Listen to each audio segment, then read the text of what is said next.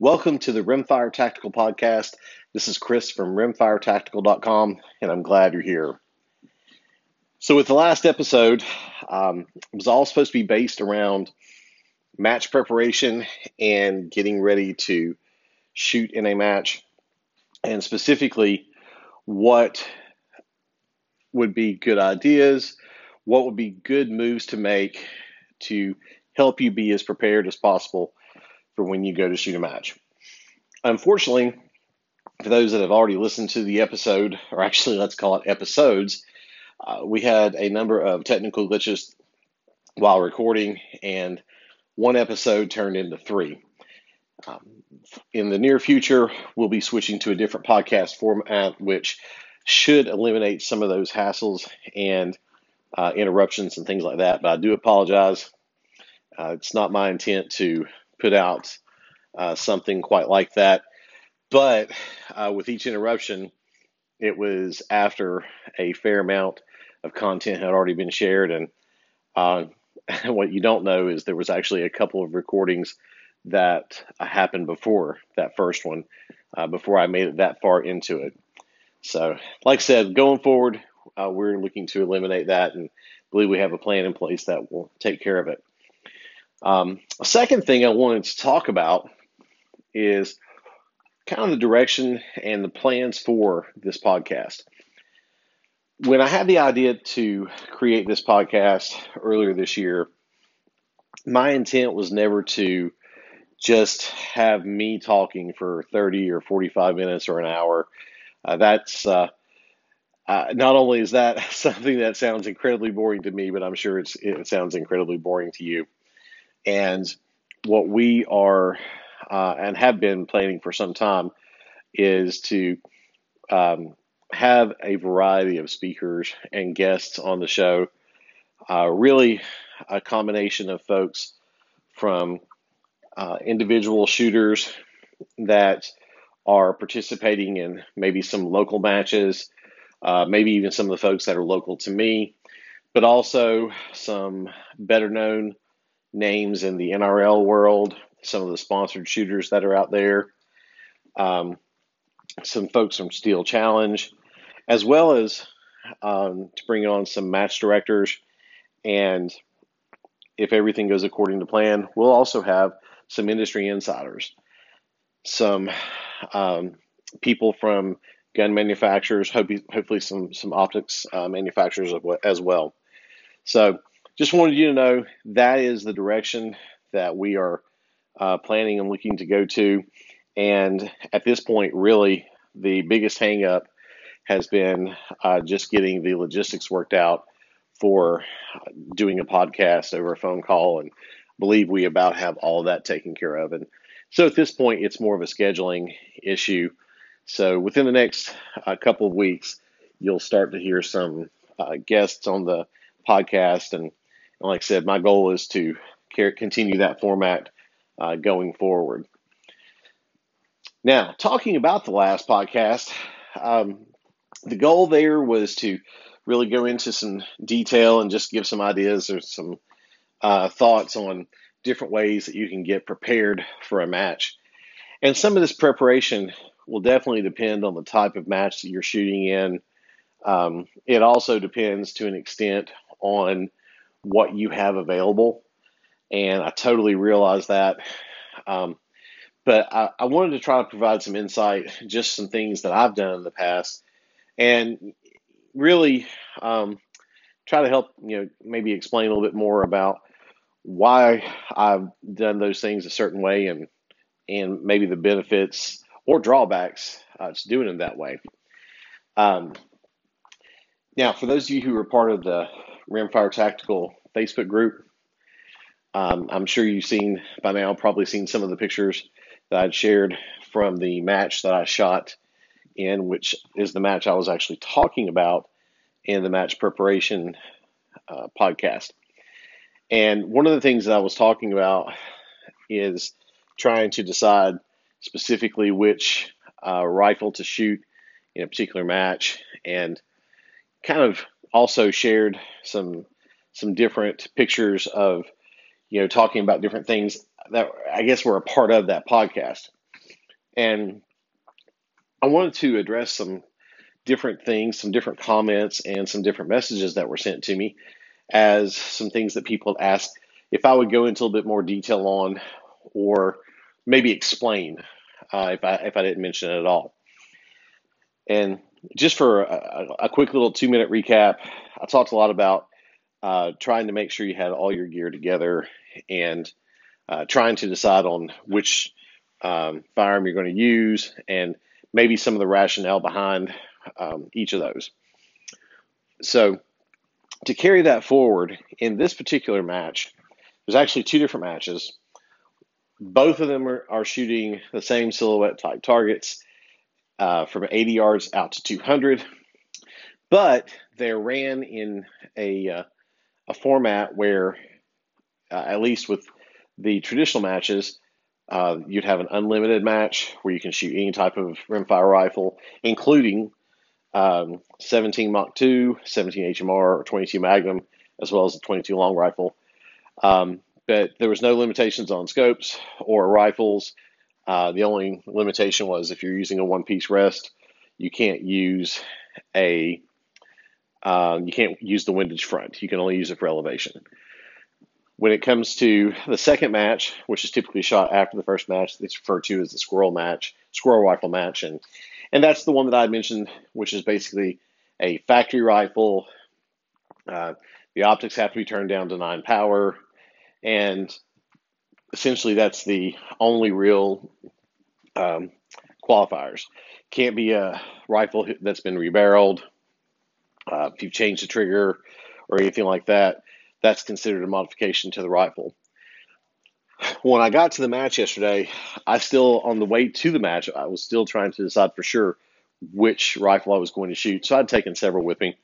And when I got there, I found out that in actuality, the way they were going to do the match yesterday, they were essentially just going to have one match with multiple shooters shooting different classes all at the same time. And if you want to shoot more than one rifle, you could.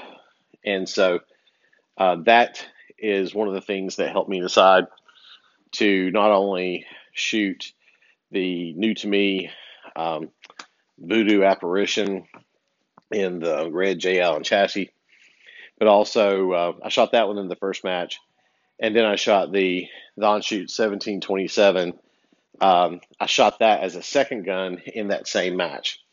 And so as a part of shooting that match, my main decision on shooting the Voodoo first has to do with something that I think I shared some pics of, but probably didn't really talk about a lot in the previous podcast.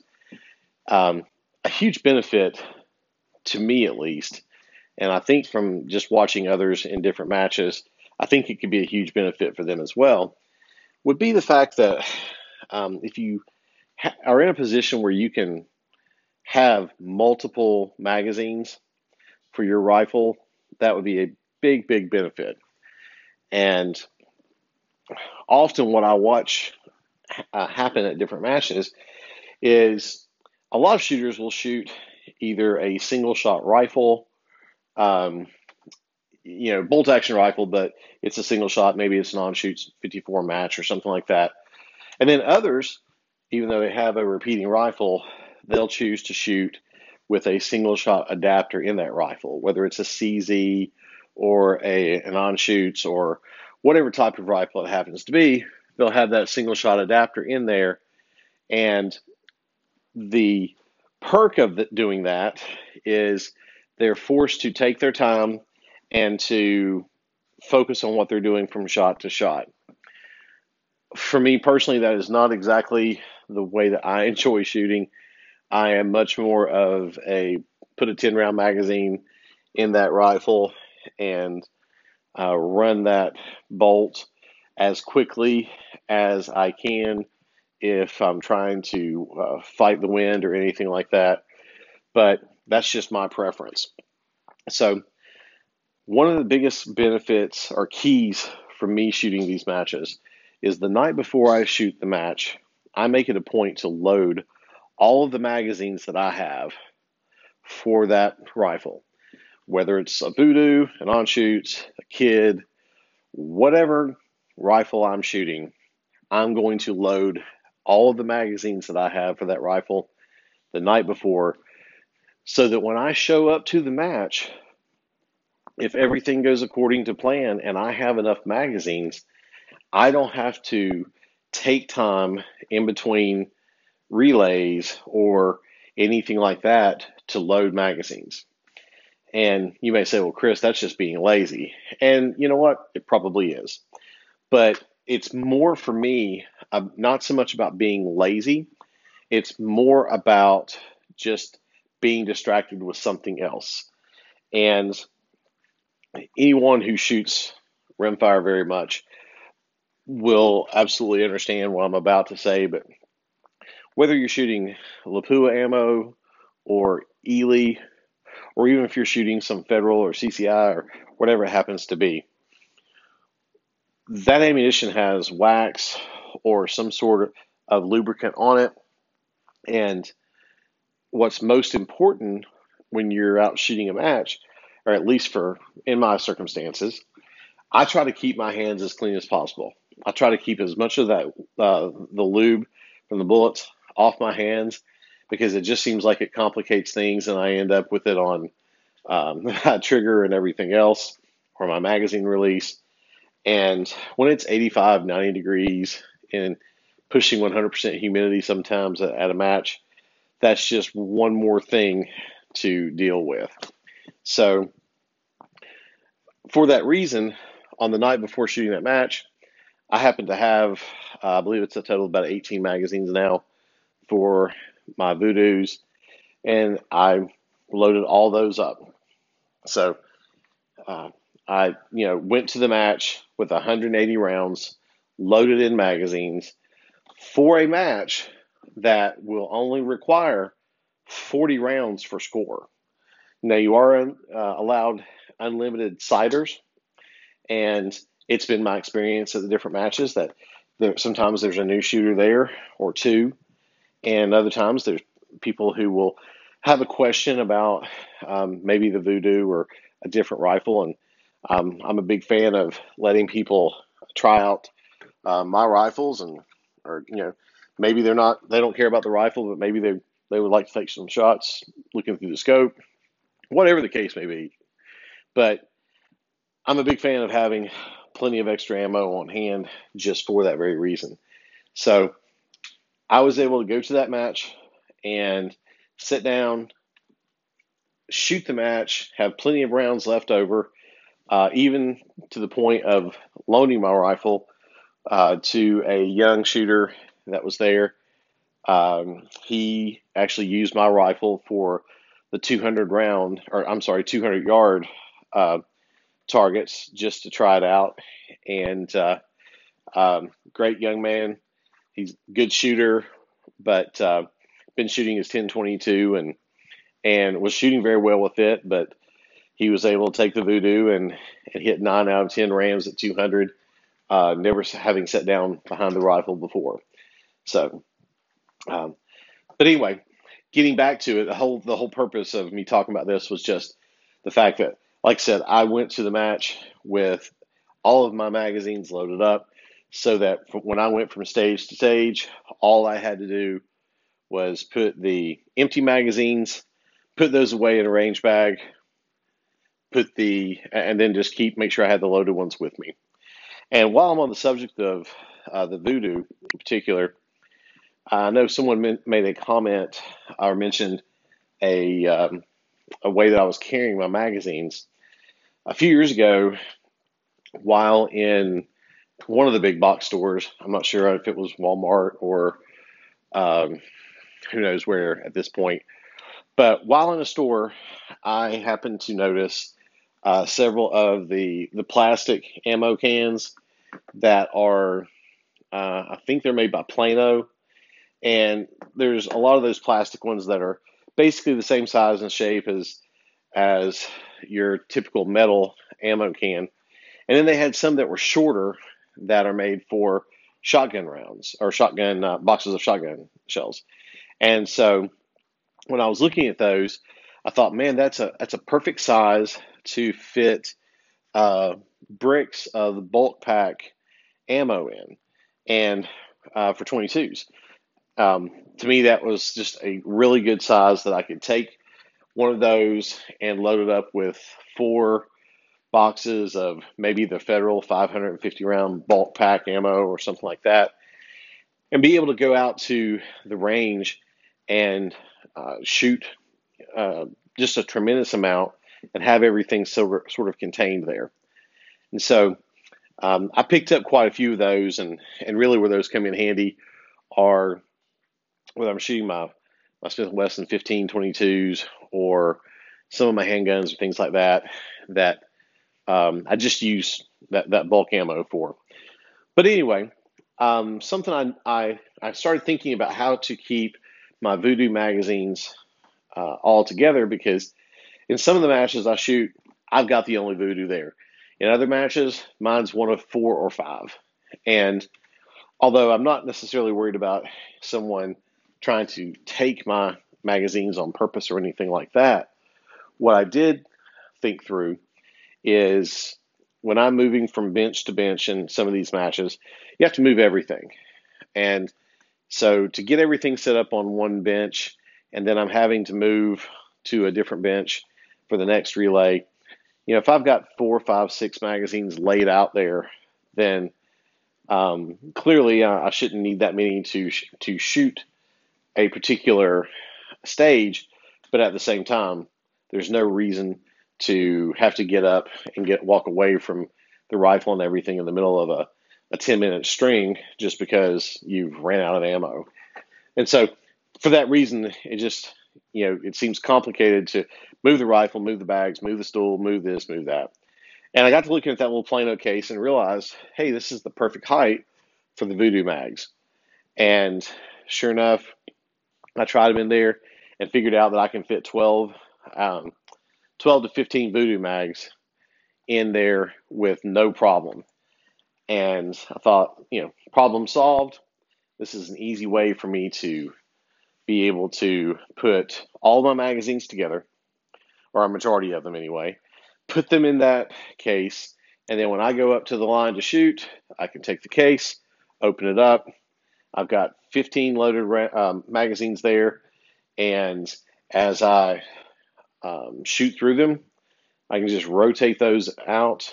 The ones that are empty, I can put them towards the back, the full ones towards the front, and it's just an easy way for me to keep it all contained. So just something to mention there. But I loaded all those magazines up for the Voodoo, getting ready for the match. And then I also loaded up all the magazines I had for the on-shoots.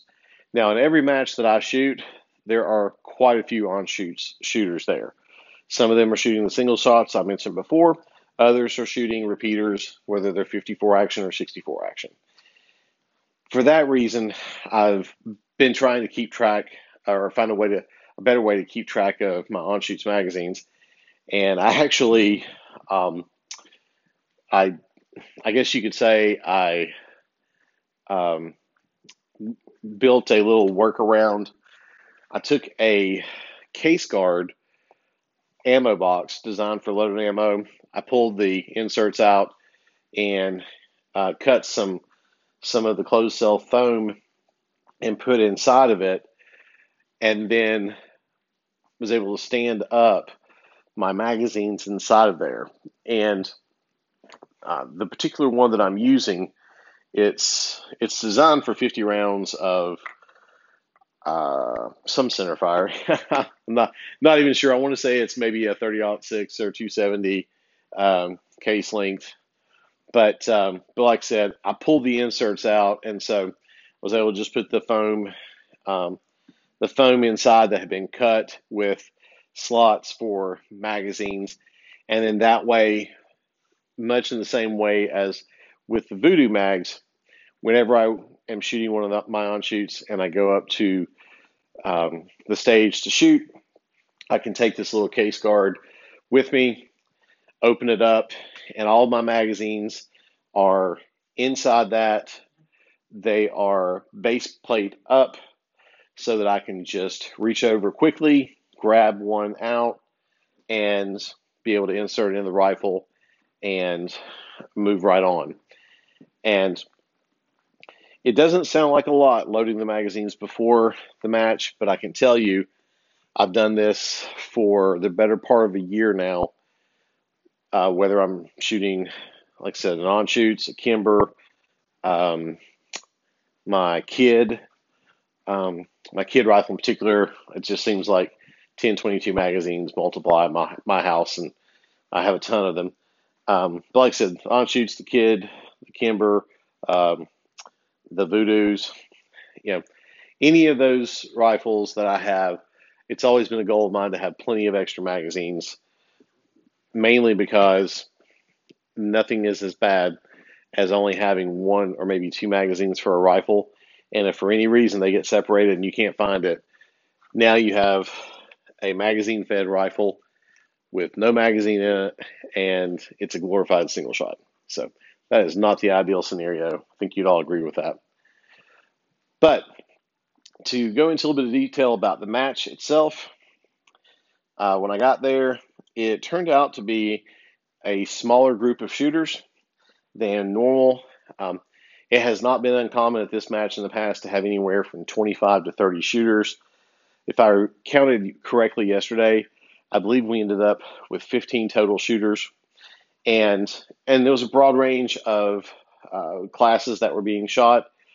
The way that the match director decided to run the match yesterday, it was basically when you are registering for the match, you're letting them know, I want to shoot one rifle or two rifles or however many rifles you want to shoot, but you're going to shoot in unlimited class or squirrel class, and I believe there was two other classes, and I cannot remember right now what those were called.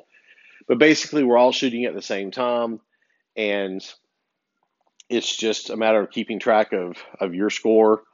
And it's an honor system. These matches don't have there's no prize table, there's no money on the line. Um, there's nothing more than just having a great time and maybe a little bit of bragging rights until the next match. That's all that you're really competing for.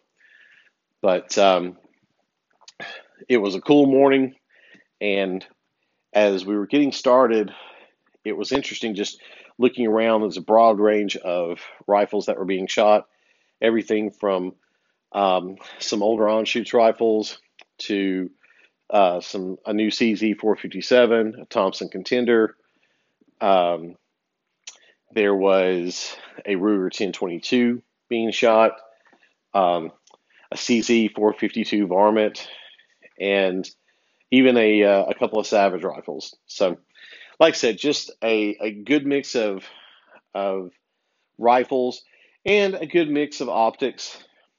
Everything from older Bushnell 3-9 Sport View scopes to some Bausch & Lomb varmint type scopes and Bushnell scopes like that.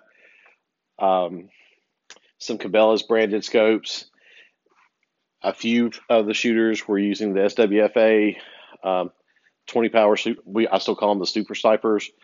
And then you had me with I had the 7 to 35 Attack R on my Voodoo and a Schmidt & Bender PM2 on the 1727. The match got off to a really good start. Lots of folks were doing really well with the chickens at 80 yards.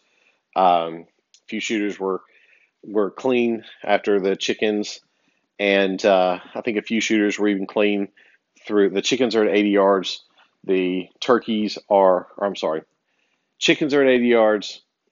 Pigs are at 120, and several shooters were clean with no misses through the chickens and the pigs. The turkeys, they got everybody at least once, if not twice, myself included, on the round when I was shooting the Voodoo. I was 10 for 10 on the chickens, 10 for 10 on the pigs. On the turkeys, I missed two. and have no idea where those shots went. The way that the bank falls away behind the target stands, even though it's incredibly dry and hasn't rained in, gosh, probably a month at this point. There's a lot of tall weeds directly behind the target stand, and so it's very, very difficult to spot your hits. All I can tell you is that I missed two turkeys, and so going into the Rams, I really felt like I would need to clean the Rams in order to pull off a win because typically at this match, you need at least a 38, if not a 39 out of 40 to win. So far, since this match was started, we haven't had anyone shoot a perfect score.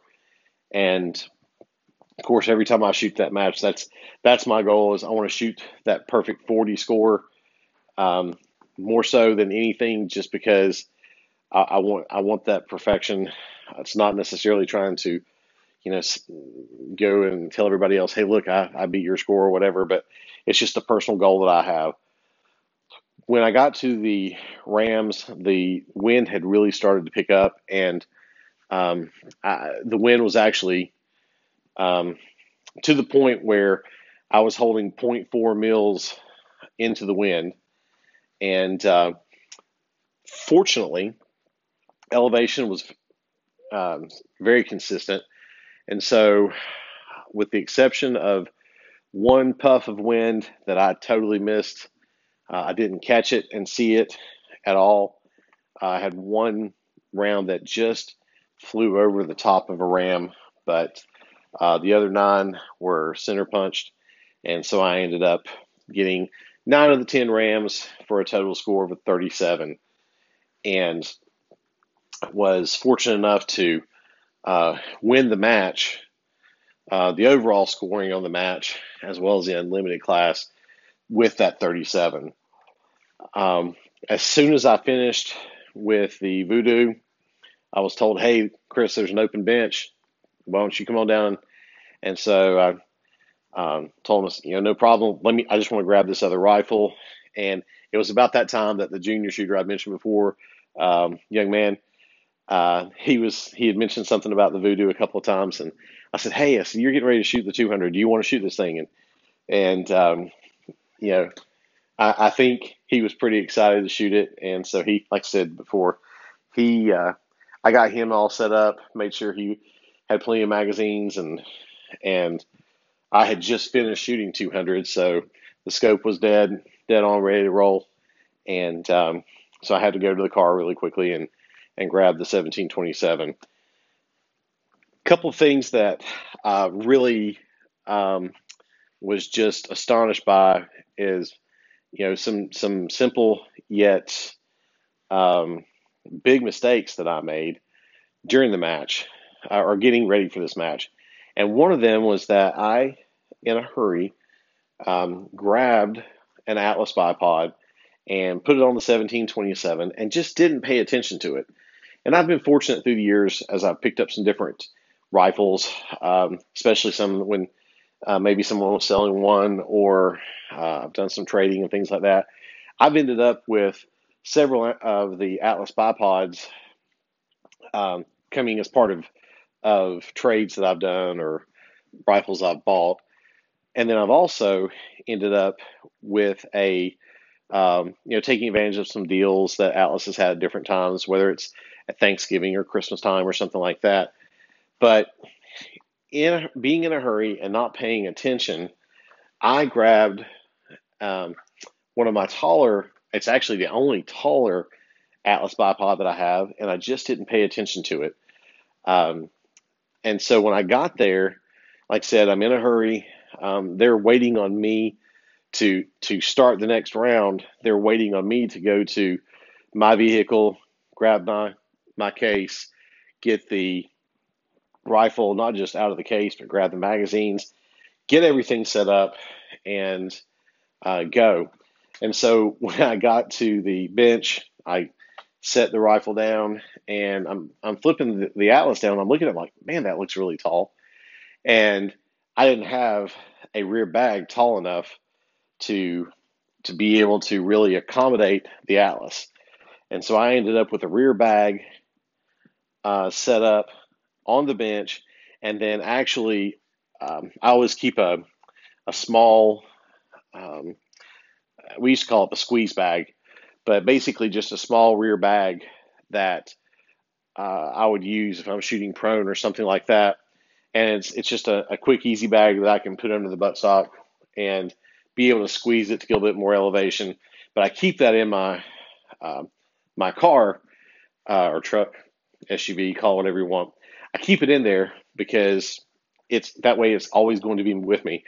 And so I had to turn around and run back to the vehicle and have a rear bag within the squeeze bag laying on top of it just to get enough elevation and with the buttstock so that I could be on target without just basically um, keeping the rear of the stock just tucked in my shoulder with not really any rear support.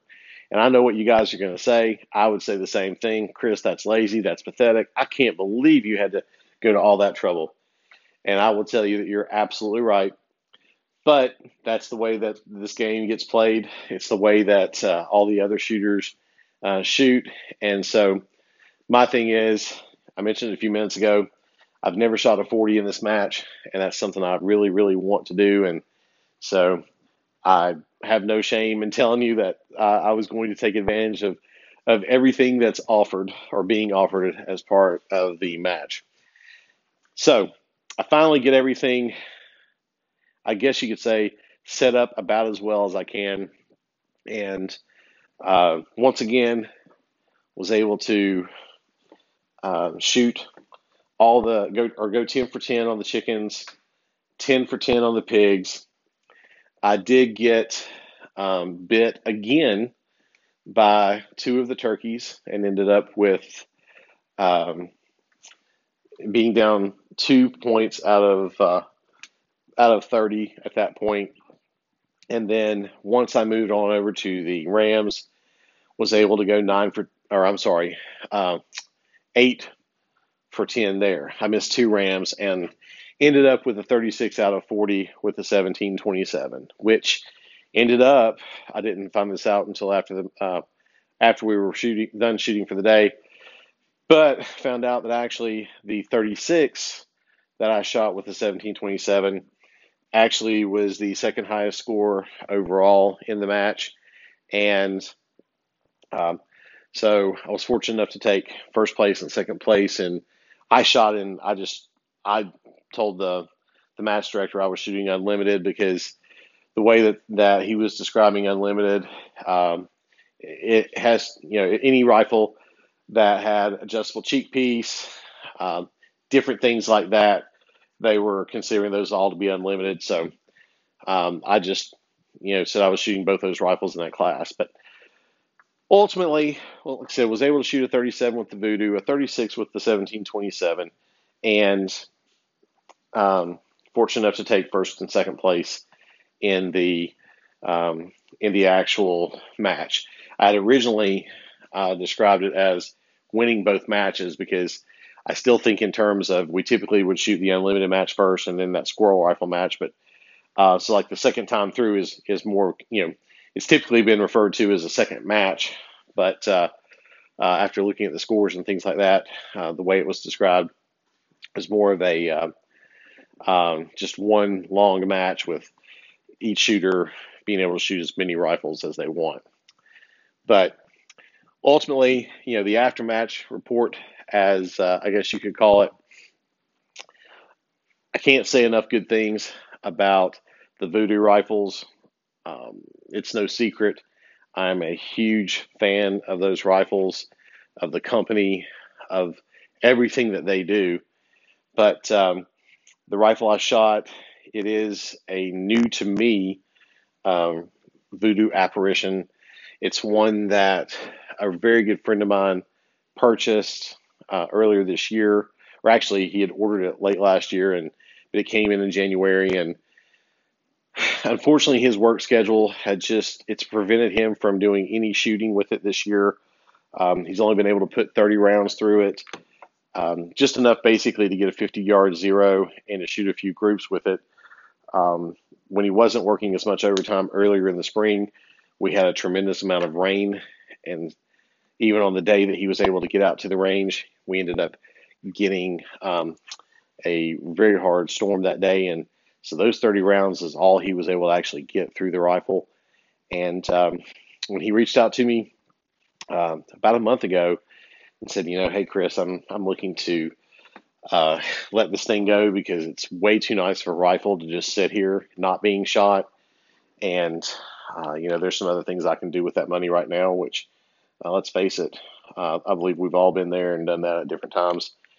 But what's interesting about this rifle is when he ordered it, he had looked at my Voodoo Ridgeback, and we talked a bit more about the different options at Voodoo. And when we pulled up the website, I had immediately showed him, I said, this is actually the rifle I wanted to buy or have built, but I just couldn't afford it. And this is back when Voodoo on their website, they actually had the J. Allen Apparition. That was the very first picture that you would see on their website. It was the bright red J. Allen chassis with a 20-inch barreled action that was Cerakoted black with the large bolt knob. And I told him, I said, that's the exact rifle that I wanted. I just, like I said, I couldn't spend that much on it. And he started asking a couple of details, wanting to make sure with what's the particulars on the barrel and that I had used with my rifle, and what trigger, and what's interesting about it is he ended up ordering that rifle, red J. Allen chassis, 20-inch threaded Bartlein barrel, and the Kukri Contour Trigger Tech diamond flat blade. He ordered the rifle that I had completely spec'd out. So it was absolutely perfect. And like I said, when he offered me the opportunity to buy it, he said, hey man, this before I offered to sell it to anybody else, I wanted to offer it to you because you actually helped me spec this rifle out, and to me, it's perfect. But it was a huge, huge blessing. I mean, absolutely a huge blessing. And because of the timing of being able to pick that rifle up from him and just some commitments I had with work and family, I wasn't able to shoot that rifle until I got to the match. So first and foremost, let me just tell you, it is every bit as amazing as I thought it would be. I'm a huge fan of the Trigger Tech Diamond triggers, and this one was already set right about the same as my Ridgeback, somewhere between 6 to 8 ounces. Unfortunately, I don't have a trigger pull gauge that goes that low, but it's perfect. No creep, no slack, just an absolutely perfect trigger. And the J. Allen chassis, it's got to be one of the most comfortable chassis I've ever been behind. I had a number of people who asked me about the accuracy of the rifle, and again, still have not shot that chassis. Haven't shot it on paper at all, so I can't tell you one single thing about the groups outside of just what I could see on the steel. That's the only thing I could tell you. I will be getting it out, of course, and shooting it on paper just to see what the groups are like at 50 and 100 and 200 yards. But that is, like I said, I'll have to report back as far as that goes. But one of the main deciding factors, that outside of the fact that it's what I had always or wanted since I had seen a picture of it to begin with, one of the main things that really helped push me over the top with buying this particular rifle was the conversation that I had had with Paul Parrott at Voodoo. And he was actually the person who had shared with me that Jay Allen had went out of business. And typically when a company goes out of business, if they have a product that is truly as popular as the Jay Allen chassis are, I could absolutely see those going up in value. And whether or not that happens doesn't really matter. Not at least not in this scenario, not for me. This is just a rifle that I wanted, and I jumped at the opportunity. But like I said, it was so much fun to shoot. It was absolutely perfect in every way. So if you have a chance to either get behind one and shoot it or pick one up, I would I will tell you all day it's, to me, well worth the price of admission. But getting back to a couple of other things about the match itself, I mentioned before how big of a deal it was to me to have those magazines loaded up. Well, part of the reason for that is, I didn't have to load any Voodoo magazines from the time that the match started, even after letting some other folks shoot it, including the young man who shot the 200-yard stage. I still came home with magazines that were loaded, which was fantastic because that prevented me from having to spend any time loading those magazines. Unfortunately, with the on-shoots, I don't have enough magazines. I had plenty. I shouldn't say that. I had plenty of magazines to where with the loaded rounds, I was able to make it all the way through the match without having to load up some or reload some of the magazines. I still chose to do that though and have some or reload some of them just in case. Um, I think I've recently purchased a bunch of extra ones. I think I have a total of 10 of the 10 round on shoots mags, and then seems like I have 4 or 5, maybe 6 um, of the 5 round magazines. But those 10 round magazines, I think on shoots rifles are as good as anything out there. But I absolutely despise their 10 round magazines. Um, it's just been my experience, and still my experience with them, that I can typically load 6 to maybe 7 rounds in a magazine, and then that 7th or 8th round, I almost end up crimping or putting an indent in the round that's already loaded in the magazine with the rim of the next round, and fighting to get that 7th round and that 8th round and that 9th round and 10th round in the magazine. It's almost like there's burrs or something inside of there, and that's really the issues and my frustrations with the 10 round magazines from on shoots is what initially really drew me towards being interested in the Voodoos, because I like shooting bolt action rifles more than I do semi-autos, and um, I just had never had any real success with the other 10 round rimfire magazines out there.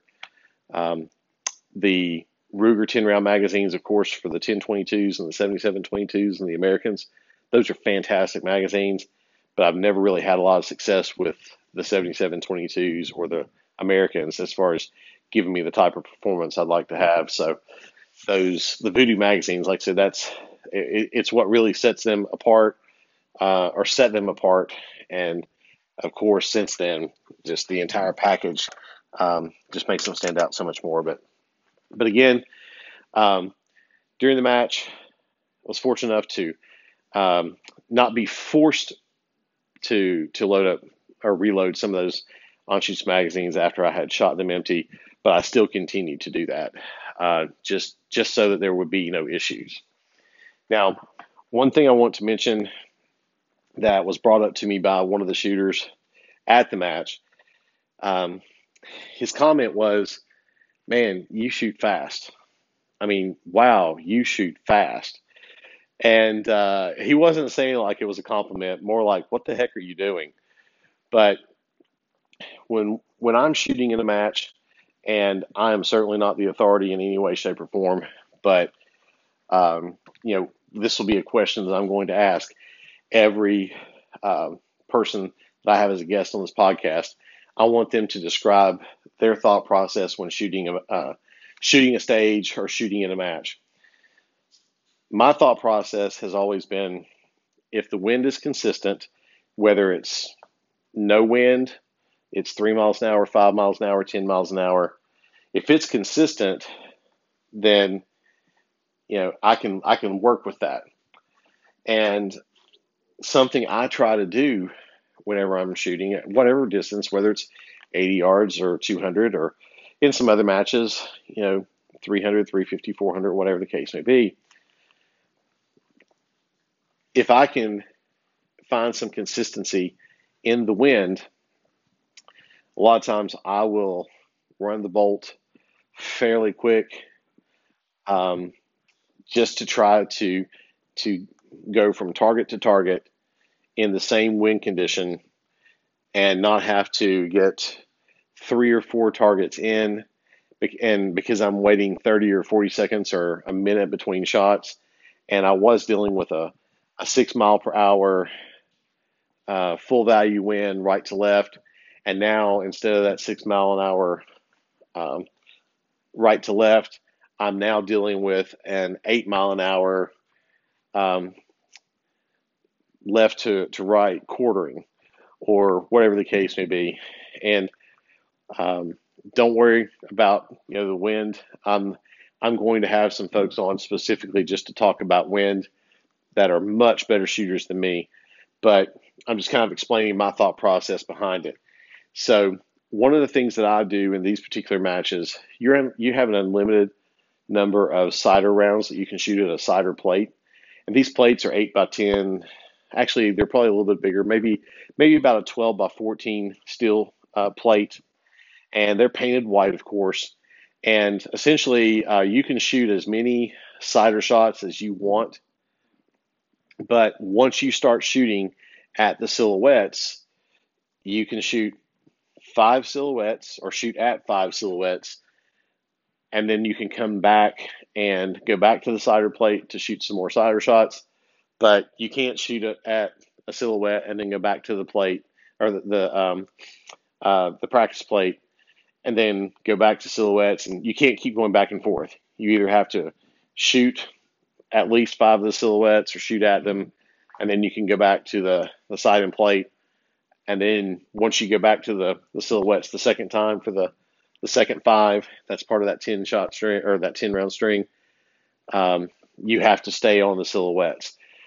So a lot of times in these matches, what I've learned just from experience, what works best for me is that if I'm shooting a rifle that I have 10 round magazines available for, what I tend to do is, even if I've only fired maybe 2 or 3 rounds at that sight end plate, when I'm ready to start shooting my targets, I will drop that magazine, put a fresh 10 round magazine in, and know that the next 10 rounds, unless just a terrific wind comes up or something catastrophic happens with the conditions, I know that the next 10 rounds I fire are coming from that magazine, and they're all being shot at the targets, that the silhouettes I'm shooting at.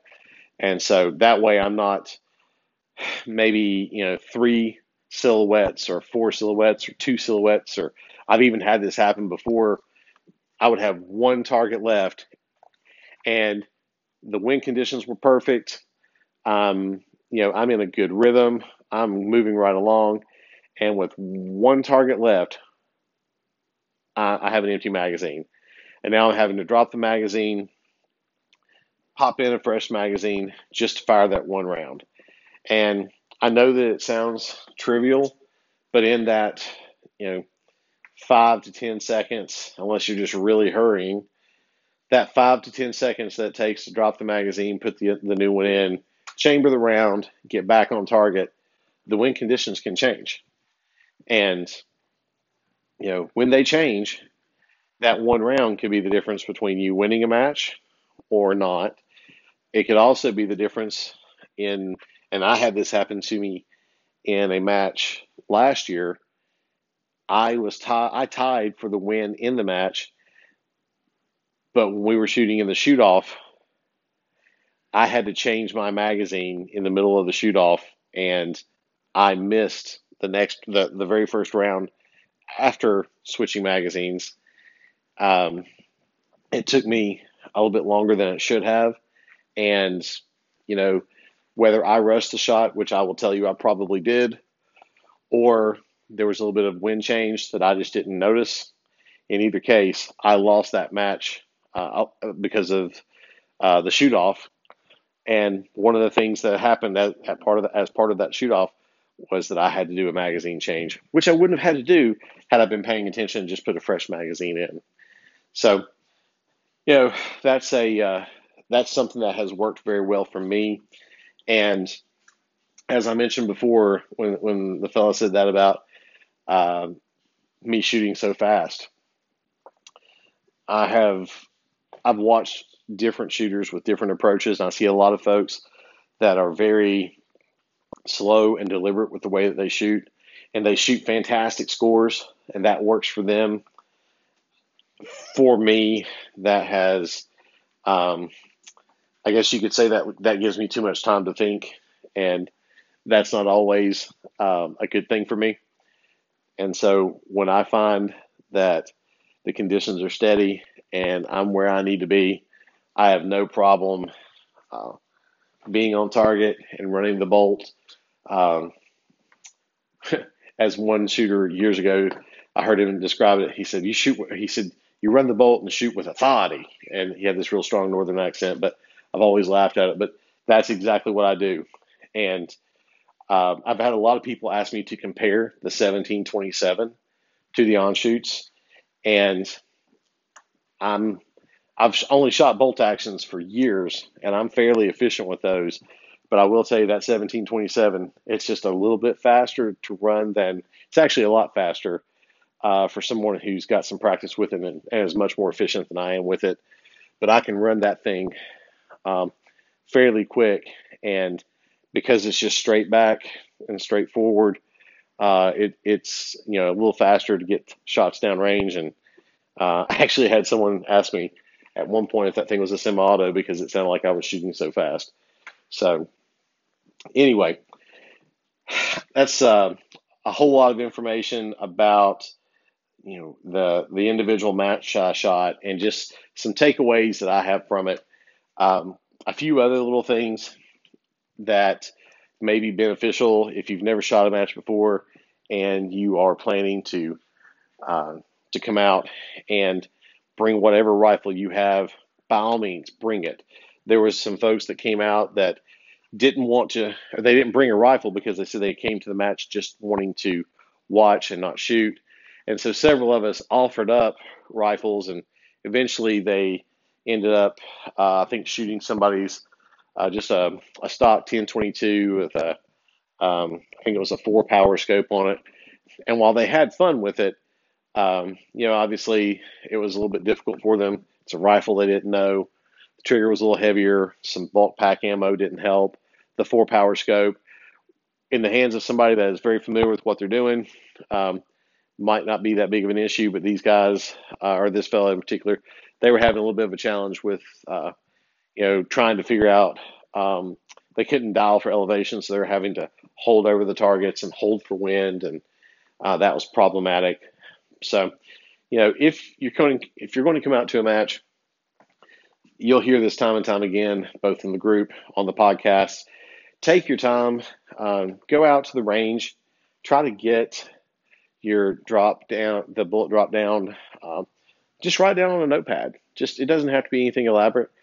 You can use ballistic calculators and things like that, and those are accurate to an extent. And we're going to talk about those in a future episode.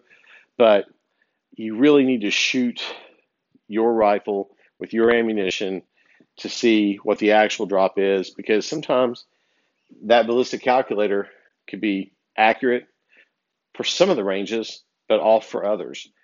And if you have a lower powered scope, as an example, just lower magnification, you may not be able to spot your hits and realize that where you're coming up short, and maybe you're instead of the bullet striking low, you might be overshooting a target and not realize it as well. So, with all that being said, by all means, if you have a chance to go shoot a match, don't do what I did in the past and plan to get everything just right and be perfect before I went to shoot a match. And because I wanted everything to be perfect, I procrastinated and I waited and I missed match after match after match before I finally just said, you know what, I'm just going to go and shoot it and see what happens. And that's the only way to fly. So please, if you have a chance to go shoot a match of any sort, I encourage you to go do it. Lastly, one of the things that will really help this podcast grow in popularity, which will help us to get some of the industry insiders that I'm hoping to bring onto the podcast. And to give you an idea, I'm looking to have people from Onshoots. I'm looking to have people from Kidd, maybe Tony Kidd, someone like that from Kidd Innovations. Love to have Paul Parrott or Mike Bush or somebody from Voodoo on. And one of the things that's going to help us be able to convince them to come on the podcast is to not only see the number of listens, the number of downloads that have happened, but equally important, the number of reviews. And those reviews can be done on any podcast format. The podcast is now carried on iTunes along with Spotify. Podbean is coming. So Google Podcasts, it's already there. So wherever you listen to this podcast, please, please, please, I can't stress this enough, give us a review, preferably a 5-star review. That would be cool of you. But hey, even if you just say, you know what, Chris is boring and I don't want to listen to it anymore, give us a review. Reviews help.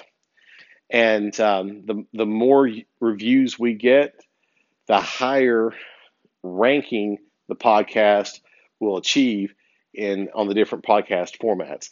And the higher rank it achieves, the more often it is recommended to people who are downloading similar podcasts. And ultimately, like I said, that's my goal, is to get the downloads up and the reviews up, because that's what is going to help convince folks, especially in the industry, who are already pressed for time and getting tons of requests for interviews and things like that. That's what's going to help them make a decision to come on the Rimfire Tactical podcast. Last thing I'll say, whenever you have a chance to go shoot, take a friend, have a blast, take your rimfires, have lots and lots of fun, and remember, it's not just a 22. Thanks for listening.